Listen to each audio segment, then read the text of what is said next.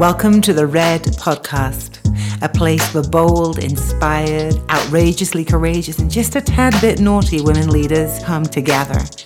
I'm Elaine Kalila, and I'm the founder of the Priestess Presence Temple, a sisterhood of over 80,000 women. For the past 25 years, I've had the great pleasure and privilege of supporting, inspiring, catalyzing, and initiating women to remember who they are. The Red Podcast is a place where you can come to lean into your edges, listen for that which yearns to be expressed more fully through you, and to say yes to the places that probably scare you. More importantly, I'm going to be talking with some amazing women who are spiritual and grounded, and we're going to be chatting about what it takes for each one of us to step into the legacy of our purpose and fully bring it to the world that we're here to co-create. Your presence is a gift, so I say bring it. We're here to listen to your red, your leading edge, that place of evolution within you. I hope you enjoy the conversations.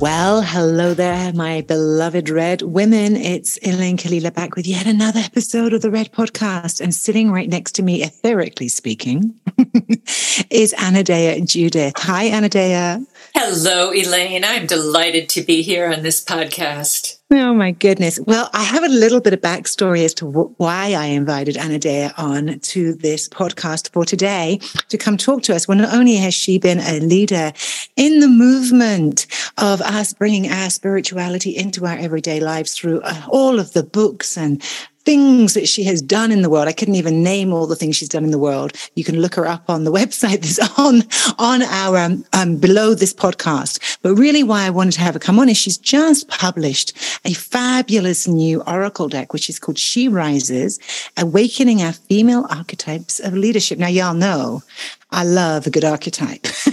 So what you don't know, though, is that Anadea had asked me way back in November, if I would be willing to be part of a live performance that was put together where a number of us came together to embody these female archetypes in a theatrical show that was part ritual, part performance. That's why I called it a prayer-formance. And I got to embody and bring forward the face of the priestess. And it was a fantastic experience. And it was really actually very, very moving for me to give voice to the priestess. You know, I spend a lot of my time in the world of the priestess, with priestess presence, with training priestesses, with talking about what a priestess is. And so for me to actually step in and really bring through a transmission written by Anadea of who the priestess is was very, very powerful.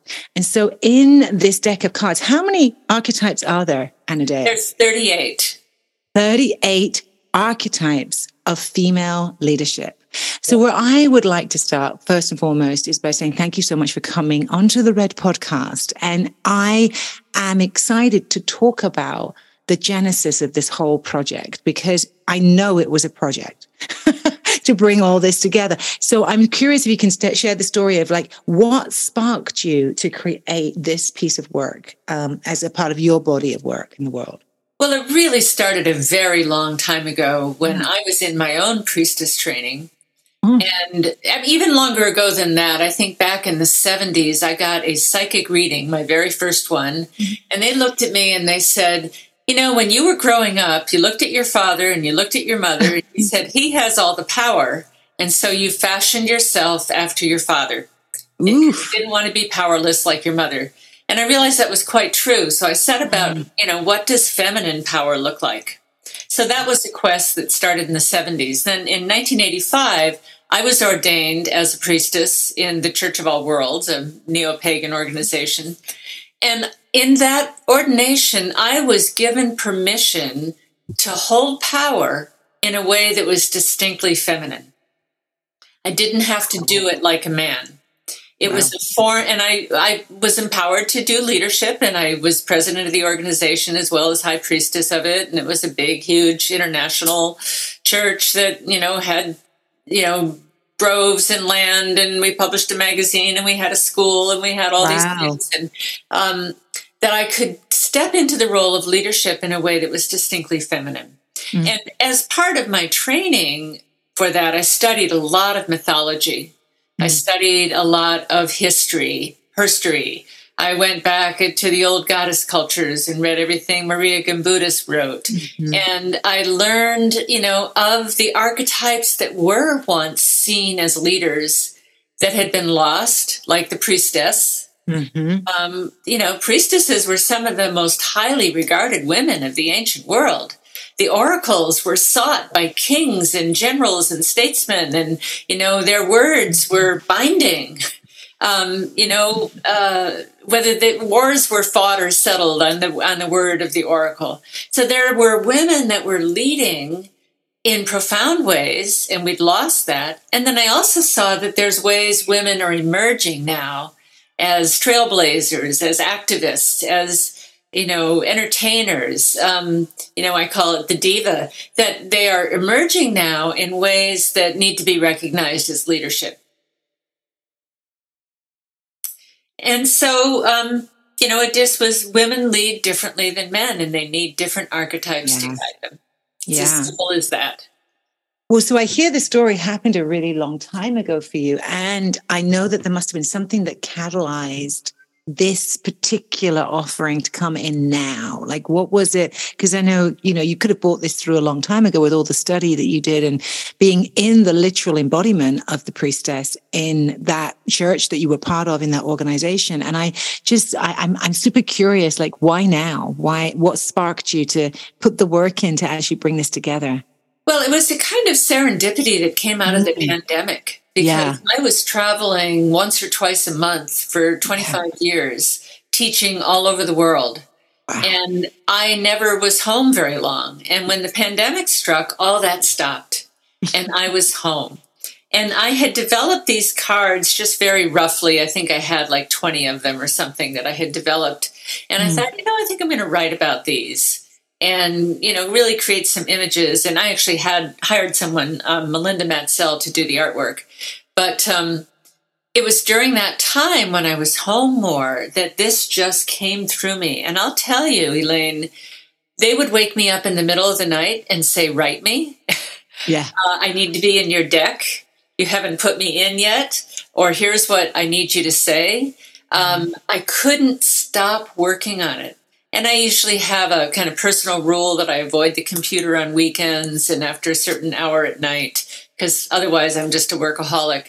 And I would be working Sunday night at midnight on writing these because it was coming through me. I couldn't stop. And there was something driving me to bring them out now, because now is a time when we need women's leadership more than ever. Yeah. I absolutely feel you on that. And I love that urgency or that fervor, the fire that was catalyzing you to have to write these now. And I think for many of us who are in this world, there is this feeling that there is an immediacy or a now feeling. The time is now where we're being called to, it's particularly when it comes to this idea of female leadership and what that looks like in the world. And I always say, the archetypes are those bridges that give us language and give us a sense of these otherwise unnamed skill sets or unnamed or unlanguaged aspects of the feminine. So out of the deck, who was the most challenging for you to write? The very last one I wrote, who was most challenging for me personally, was the athlete, because I'm not that. She was really tough because that's just not me. It's farthest from who I am, that kind of competitive workout muscle, and so she was the most difficult. The dancer, I took a lot of counsel from a friend of mine that is a dancer and has been a professional dancer. But most of the other ones, the first dozen or so that I wrote, I've lived all of them, and they just came, Yeah. And then there were the next ones with a little bit of research and thought, they would come through. And then there were those last ones that were just a little more difficult. Yeah.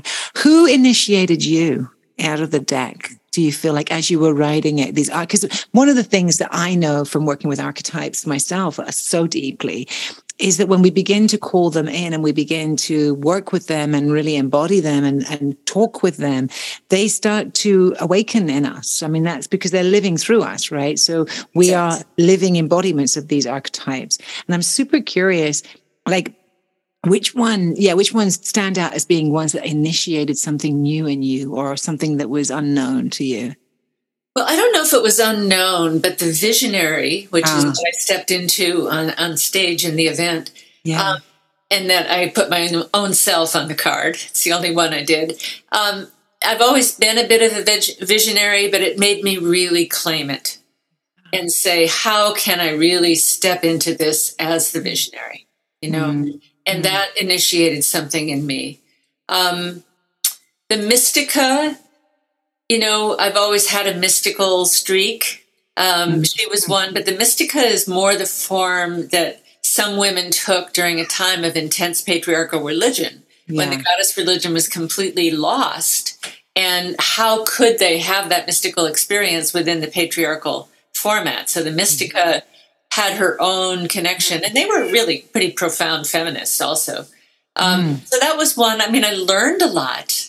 You know, when I wrote The Empress, I learned, much to my surprise, that from 1850 to 1900 or so, 2 women ruled more than half the world. I know. Isn't that extraordinary? Yeah. And I mean, this was at a time that we thought of such patriarchy, but more than half the world. They each ruled for more than 50 years. And Queen Victoria, who was one of them, she did it with 8 children. Now, I'm sure she had lots of servants. But still, a mother of 8 children, and she ruled the British Empire, which was huge at that time. That's why it was so much of the world. And then Empress Cixi of China, China was a huge, and she ruled for over 50 years too. And she brought them into the modern age, instituted the railroads, electricity, global currency. She put an end to foot binding, because she was a foot-bound concubine that later became an empress. Wow. Yeah. Wow. So there's something about these recognition of these untold stories too of the women, because one of the things that really always strikes me about her story, of course, is that, of course, women were excluded from writing about their experiences. They were excluded from the medical world. They were excluded from education and ministry. We were excluded from everywhere other than being at home and caring for children. And that went on for many, many, many hundreds of years, thousands of years, in fact. And so with that, we have a dearth in women's voices, right? And we don't know their stories and their wisdom and their lineages from that position of it being written down, of it being documented. And so there's something about learning these stories and feeling these women who were powerful leaders throughout history that really got completely eradicated through the patriarchal system. Were there any others that you came across that were particularly enlivening to you? Oh, I mean, they all were. I was really energized all the time working on this. But let me describe how I wrote about them, because I wrote them in 3 voices. So that's right. Yes, you're right. Mm-hmm. And then there's the I voice, which is the archetype speaking. I call it an evocation, which is coming from the archetype, speaking directly in the I. This is what you did as priestess. You know, I am the priestess, and I am the living embodiment of the goddess. And, you know, all the rest of that. So she's speaking to you. You meet her. Then there is the she section, and that's the historical details. That's that archetype standing in the world. For instance, on the benefactress, I talk about money and women's history with money and how they've been taken away from being able to have money. We couldn't even have our own credit card without a man co-signing at the bank with us until 1975, you know, and it was Ruth Bader Ginsburg with the Credit Act that, you know, changed all that. But, you know, women, young women today don't realize, you know, we couldn't have our own bank account. You know, when women lost a husband, she did not inherit his money. She inherited his debt.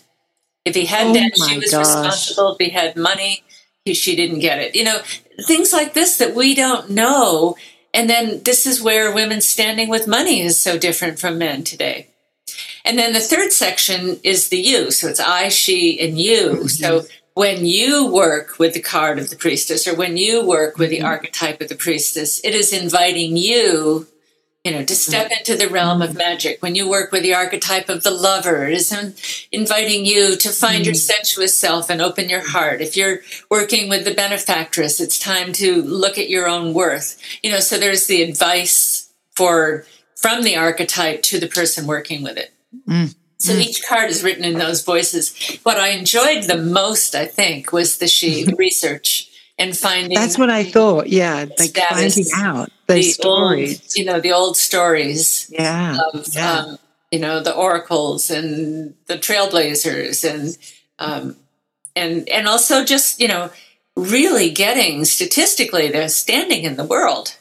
Well, and I think that's one of the pieces that I got from looking at the cards and reading the I, she, you, right? Which I think is brilliant, by the way, to do it in those three voices, is that part of feeling ourselves as reweaving the lineages. And that's a piece that I feel like the cards are doing, is reweaving the lineages that we all come from, that have been hidden or eradicated or had the roots severed from, that there's a recohering of that root system that is so important. And what is your great hope for these cards? Like when you were, because you're the visionary part of you, right? Like you said, you stood into the visionary, and I'm super curious, like what's the intention that you were empowering through having us come together and doing the performance, but also just for putting this out in the world? What do you dream into? Well, that actually came to me as I began to work with them with women, and I would hold circles. Yeah. We'd put all the cards out, and I'd explain a little bit about each one, and then I'd have people walk around and pick a card that related to some struggle they were having, some question they had, and take it back to their seat and read them, because all the information is written right in the cards, and then stand up and embody and read the I poem, the evocation. And when they did that, something profound happened over and over again in these women, and even men who came to the circles and picked a card and read it. And even the men would cry, and they would shake, and they would break down. Or, women felt seen for the first time. The woman who played the shamana, who flew all the way in from Maine and is actually on the card, she told me, she says, I'm 45 years old, and I never felt seen before, never felt so seen in my life until I read this card. You know who I am. And, women laughed, and they cried, and they shook, and they, and so I went, it's not even about the cards. It's about the experience of enacting the archetypes and what that activates in a person and brings alive in them that was unrecognized or dormant or never regarded. A woman said, I've been the shepherdess all my life, taking care of everyone, making sure they have the coffee, making sure they get called back, making sure they're cared for. And I never had a word for it, and I never saw it as a superpower. Yeah, I never valued myself in that. Oh, so beautiful. Wow. There's so much in what you just said that resonates with, my world and what I'm teaching and working with all the time, which is there is the power in the embodiment. And I think that word is gravely misunderstood and greatly overused. But to really stand in the I position of allowing the archetypal interface to come through you and to give you language for something that previously was unseen. And it was unseen because this is the world of the feminine that has been denigrated, and the world of the feminine that's been cast out as being mad, as being hysterical, as being too sensitive, too whatever, right? And so as you're speaking, I can just feel that in my work, the same is true. Like as we stand in my work and in the world, it's like we stand as the archetype. I am the great mother. I am the goddess of compassion. I am the initiator, right? That's the 13 Moon Mystery School work. And then from the Magdalene, it's I am the red maven. I am the high priestess. I am the ecstatic alchemist. And when we stand in those, you're right, it activates a remembrance, might we say, in ourselves. So I thought, Anadea, what I would do, because I did offer the priestess, it might be a good segue in this moment for you to hear this one more time. Oh, I'd love to. I want to say, by the way, that you were the star of the show. Oh, my goodness. You just hit it out of the park. And it just was the most powerful moment of the show. It brought me to tears. And I would love to hear it again in your own voice. You know, I'll say just before I share it that the power of, you know, I stand as priestess, right? So this is not unfamiliar to me. And this story is one that I work with women around all the time, the priestess wound and the wound of the women in spiritual authority who were just completely, eradicated, really. And I remember walking onto stage that night, Anadea, and being I was like, had an electrical charge coming through my body. Now I'm used to performing. I'm a performer. I'm trained to perform. But this is different. Performing is different than an enactment of an embodiment. And I just really want to say that because this was not about entertainment. This was about a transmission of energy. And that's what the archetypes do when they speak. They're transmitting something that is beyond the words that are being spoken. So I'll just say that, and I'll invite you to listen in with those ears and see what you receive. Okay. So as penned by through Anadea, I should really say. I am the priestess. I am a living conduit of the goddess, and my duty is to serve her above and beyond all else. Through me, she is kept alive in the hearts and minds of her people. I am the mistress of magic, the keeper of the temple, the weaver of the ways. I am the gateway to her mysteries. I come to you as maiden, mother, or crone. I am the oracle uttering words of the divine, the alchemist with her scents and potions, always the midwife, standing between the worlds, at the threshold between the known and the unknown, guarding the mysteries with my life. Once I was revered, and I walked freely through the land. I blessed the crops, and there was plenty. I blessed the animals, and they thrived. I blessed the soldiers going off to war, and I gave them love when they returned. But after they raped me, after they destroyed my temple, once the goddess's name was forbidden from my lips, well, the springs dried up, the animals were sickly, and the land turned barren. I was blamed and shamed for the chaos that followed, punished, exiled, and tortured and burned at the stake, until I lie buried in the deep and silent earth, forgotten. But I did not die, for the goddess is eternal. I did not die, for I live within you, and I am awakening and rising up from the underworld. I am singing her praises once again. I am uplifting her prayers and uttering them and beating her drums. I am dancing once more in the cycle of life, and I am making the world sacred once again.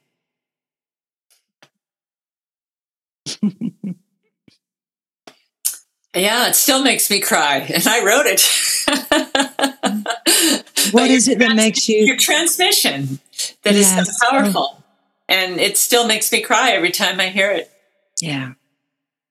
What makes me feel so strongly is and I said this to you at the time, you know, to reduce or to be able to condense down, excuse me, to be able to condense down this transmission to one page, which is the task, right, of a writer. How do we get to the quintessence of who the priestess is? Was no easy feat. And the pieces that you risked saying in there that needed to be said. Yes, and people need to know that the priestess, all those things. She did once bless the crops. She did once bless the animals. Everything thrived. And she was blamed for the chaos that followed when the goddess temples were destroyed. And it was forbidden to speak the mother's name, the goddess's name. Yeah. And she was burned at the stake. Yeah. It's all real. It's all real in history, all real. in her story. And it's That's all right. what wasn't written down. And it's all what got lost because the priestess was part of an oral tradition. Mm-hmm. And the oral tradition was what was passed through initiation.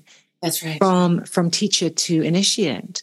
And we lost these traditions, and a lot of what's happening in our world now, and certainly within my world, but for many of us as women, is we're looking for these pathways of initiation through the mysteries, and we're looking for the rites of passage, and we're looking for the archetypes to guide us and the stories. And so that's what I see in what you have created. Is it's a framework or a blueprint for helping us to give language to who we are serving as, who we stand as in the world. And people are hungry for the sacred. They're hungry for ceremony and ritual. They're hungry for something that has a deeper meaning than going to work and making money and raising kids, that has that speaks to the underlying meaning of the world we live in, and to touch into that. And women especially need that because they have been stripped from the sacred. Yeah. So I wanted to invite you, Anadea, because these cards are living emissaries of her. I thought it'd be really fun if you pull a card right now and see who we get and share another transmission for us from your voice. Well, should I pick one at random? Yeah, I don't know. I think so. Let's see. Let's see which one falls out. Because you were talking about initiation. I think I'll pick the initiation. Okay. And she was not in the show. So I haven't heard her. She wasn't. Yeah. No. I am the initiator. I am the mirror of truth.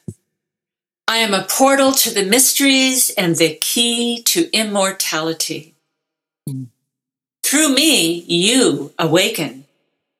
Through me, you are reborn. Through me, you discover who you really are. I am the challenger. My tool is the sword. I pierce through illusion and slash the cloak of ego, all to awaken the gifts that lie dormant within you.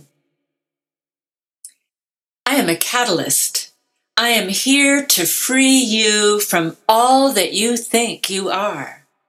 Free you from the grip of your attachments, the prison of your assumptions, the limits of your beliefs. Do not fear me, for I come only to those who are ready. Do not fight me, or my challenges will be harder. I wield the lightning bolt of revelation, ignite the diamond truth of essence. I show you the path to your destiny. I am an accelerator of evolution, here to reset the future and change the course of history, for I am the messenger of divine fate. Oof. It's a powerful card to receive. So if you recognize yourself in that initiator, you are a mirror to others. Do you hold the sword? Do you challenge where you see things being out of alignment or where things are not true, right? And it's such a powerful role, the truth speaker, the one who is not fearful to speak what she sees. Mm-hmm. Yeah. And women, I think, have been initiators, and they initiate in their relationships. They find men that need something and they initiate them into an understanding of spirituality or into the heart or whatever. We have been initiating in one way or another for a long time. It's a very natural role. Yeah. And you don't have to be some high mucky muck to produce an initiation in another being. It just may come through you as a transmission when you see what someone needs and you see who they can become. As a therapist, which I was for 20 years, I felt like I was an initiator to initiate the soul into an awakening. Yeah, for sure. And it happens all the time. I was just reflecting how I was at a New Year's Eve party here I was hosting, and there was a friend of mine here. And I finally ended up having this conversation with her whereby I spoke a truth to her that was an initiation. of her, of who she is at a deeper level, of who I see her as. And it has catalyzed this whole shift, not just in our relationship, but also in who she's seeing herself as and what she's choosing now in her life. And I feel like that's what you're talking about, is it happens in, when we see beyond the personality self to the truth of someone, who someone is. Women, the feminine, we should say, really is adept at wanting to nurture that essence to come forward. That's what we really love to do. That's what therapists are doing and coaches are doing and healers are doing. We're all doing it. We are, right? We are seeing the potential of something, and we are nurturing that potential in its truth and its essence to come forward. And there are 1,000 different ways that we all do that. So I love that there's not just one way. These archetypes aren't, what's the word I'm looking for? They're not narrow. They're actually really broad in how they show up in the world. And there's room for many, many different expressions of the initiator. It's not just one quality of the initiator, right? Yeah. It's not just where you're in a ritual and you're blindfolded and you're, fasting for 3 days and then somebody hits you over the head. Like you say, that transmission can come in a statement, in a challenge, in love. Right. Like I think about just to bring Ruth Bader Ginsburg back in, when she changed that law, when she was the one that, the credit law, what a powerful initiator she was. Oh, yeah. Through the legal system, right? Through being a justice. And I was just talking about her last night. So it's interesting you bring her up. And I was laughing because I was saying, do you imagine that she ever thought she would become the cultural icon that she's become? Mm-hmm. Right? Who would have known it, that this little woman with the lacy curly collar, you know what I mean? Like that archetype but she held such a pure transmission archetypally that's how people become cultural icons, is because they're grounding an archetypal influence. That's why we have rock stars and movie stars and famous people, right? They're holding Greta Thunberg is an activist. That's right. 16 years old. I mean, she's older than that now, but at 16 years old, she stepped into that role. That's right. And, another statistic is of activists, 60% are women. And that's quite a bit. That's quite an imbalance. So women are leading that. Yeah. Very interesting. Well, I have a couple questions for you before we stop for today. And these come from the archetype of Red, who is the founding archetype of the Red podcast.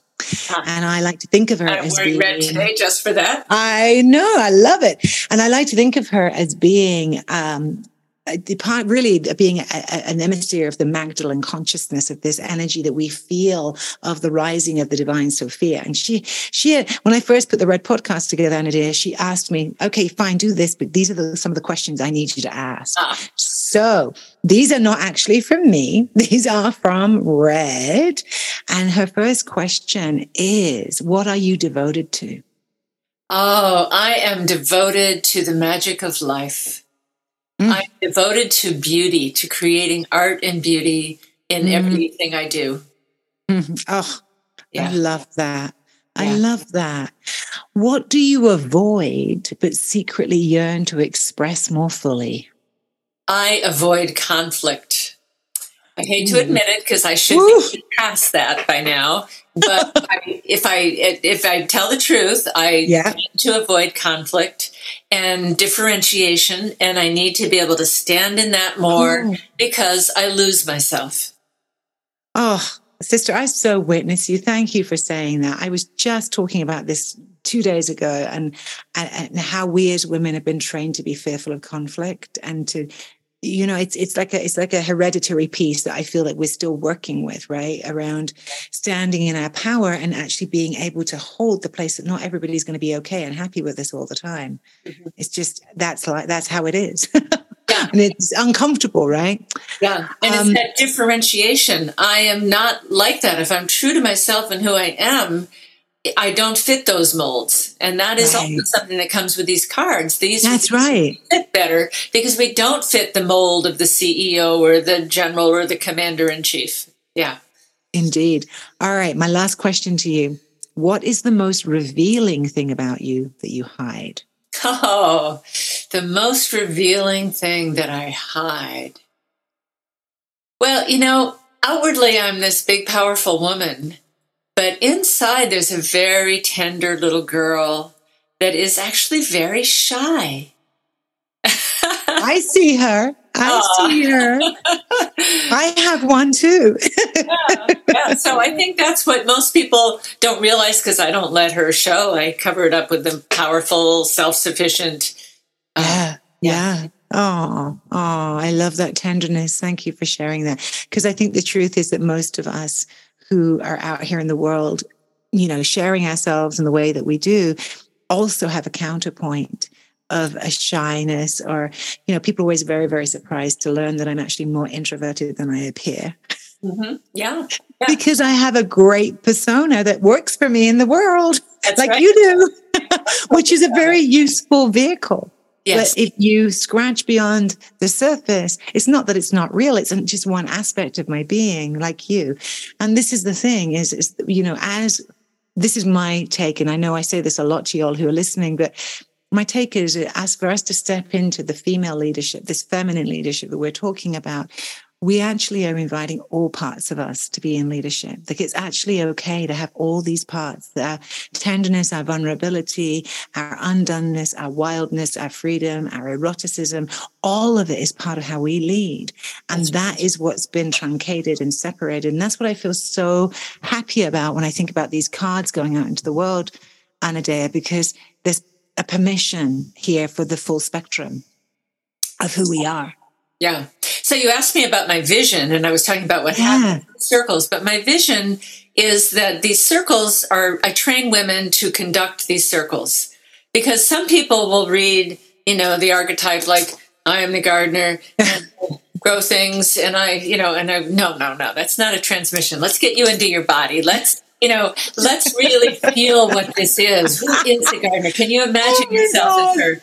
And so training women to help other women really step into this. So there would be empowerment circles, which is where the people just experience the cards. Then the next level up is leadership circles, where people learn to lead with these cards and conduct circles for other people and trainings. And then the visionary circle, She Rises visionary circle, would be people that would take it into public events, into corporations, into creative ways I may not even have thought of yet. So I see that it's having 3 circles and being part of a She Rises movement.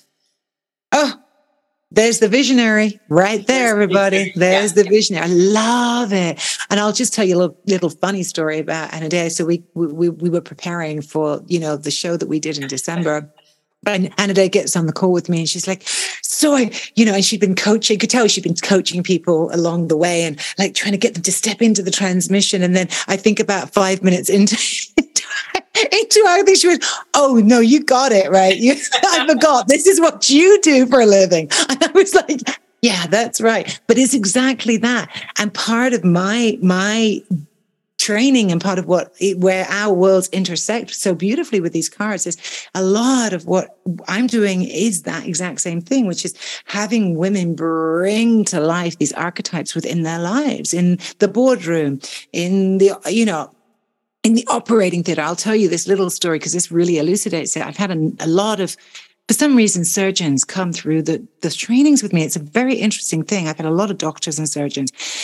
And now I know that there are operating theaters where there are surgeons who are doing prayers and ritual before they go into surgery with their patients, where they are choosing the playlist, where they are gathering together all the nurses, the anesthesiologists, all of the people who are in the room and creating a coherent field, calling forth the archetypes and the guides and the, who are doing that. Isn't that incredible? Because that's what we need. We need that intersection of our worlds. So I say, it doesn't matter where you find yourself, what your outward profession is. These archetypes and the divine feminine and this energy is here to move through all of us. It's not just some of us. That's right. That's right. Yeah. And like I said, I've been amazed at men reading the cards. And, there was a gay man that picked the card of the priestess. And read it, and he just bawled and he shook and he was just moved. He was in a state the rest of the day. in one of my workshops. And, powerful. Well, I want to empower that vision of these circles of She Rises. And if you're curious where to get your hands on one of these decks, where can they get them, Anodea? SheRisesCards.com. SheRisesCards.com, and that will be below the podcast here. You'll see how to get in touch with Anodea, how to get a deck of these amazing cards yourself, how to find more out about the She Rises movement. And I am part of that She Rises movement with you because I was there at the inception of the whole thing going out into the world. So I feel very, very benefited from that, very proud and very excited to see that take off. Plus, you teach about archetypes, do you not? I do all the time. Pretty much that's all I do is teach about archetypes. And that's, and us reclaiming the divine feminine embodiments of those archetypes in our own lives to aid us in our own journeys and the world that we want to see. So, Anodea, thank you, love, for being here. I really, really appreciate your time. And for everyone else who here is listening, I would love to hear when you get a deck of these cards, which one of these cards you resonate with, because I'd like to hear more about these archetypes living amongst us. And until next time, I will have another podcast for you that we will get to dive deeply with another woman who's leading from the edge of her own evolution. And with that said, I bless you and say goodbye. Bye for now, loves.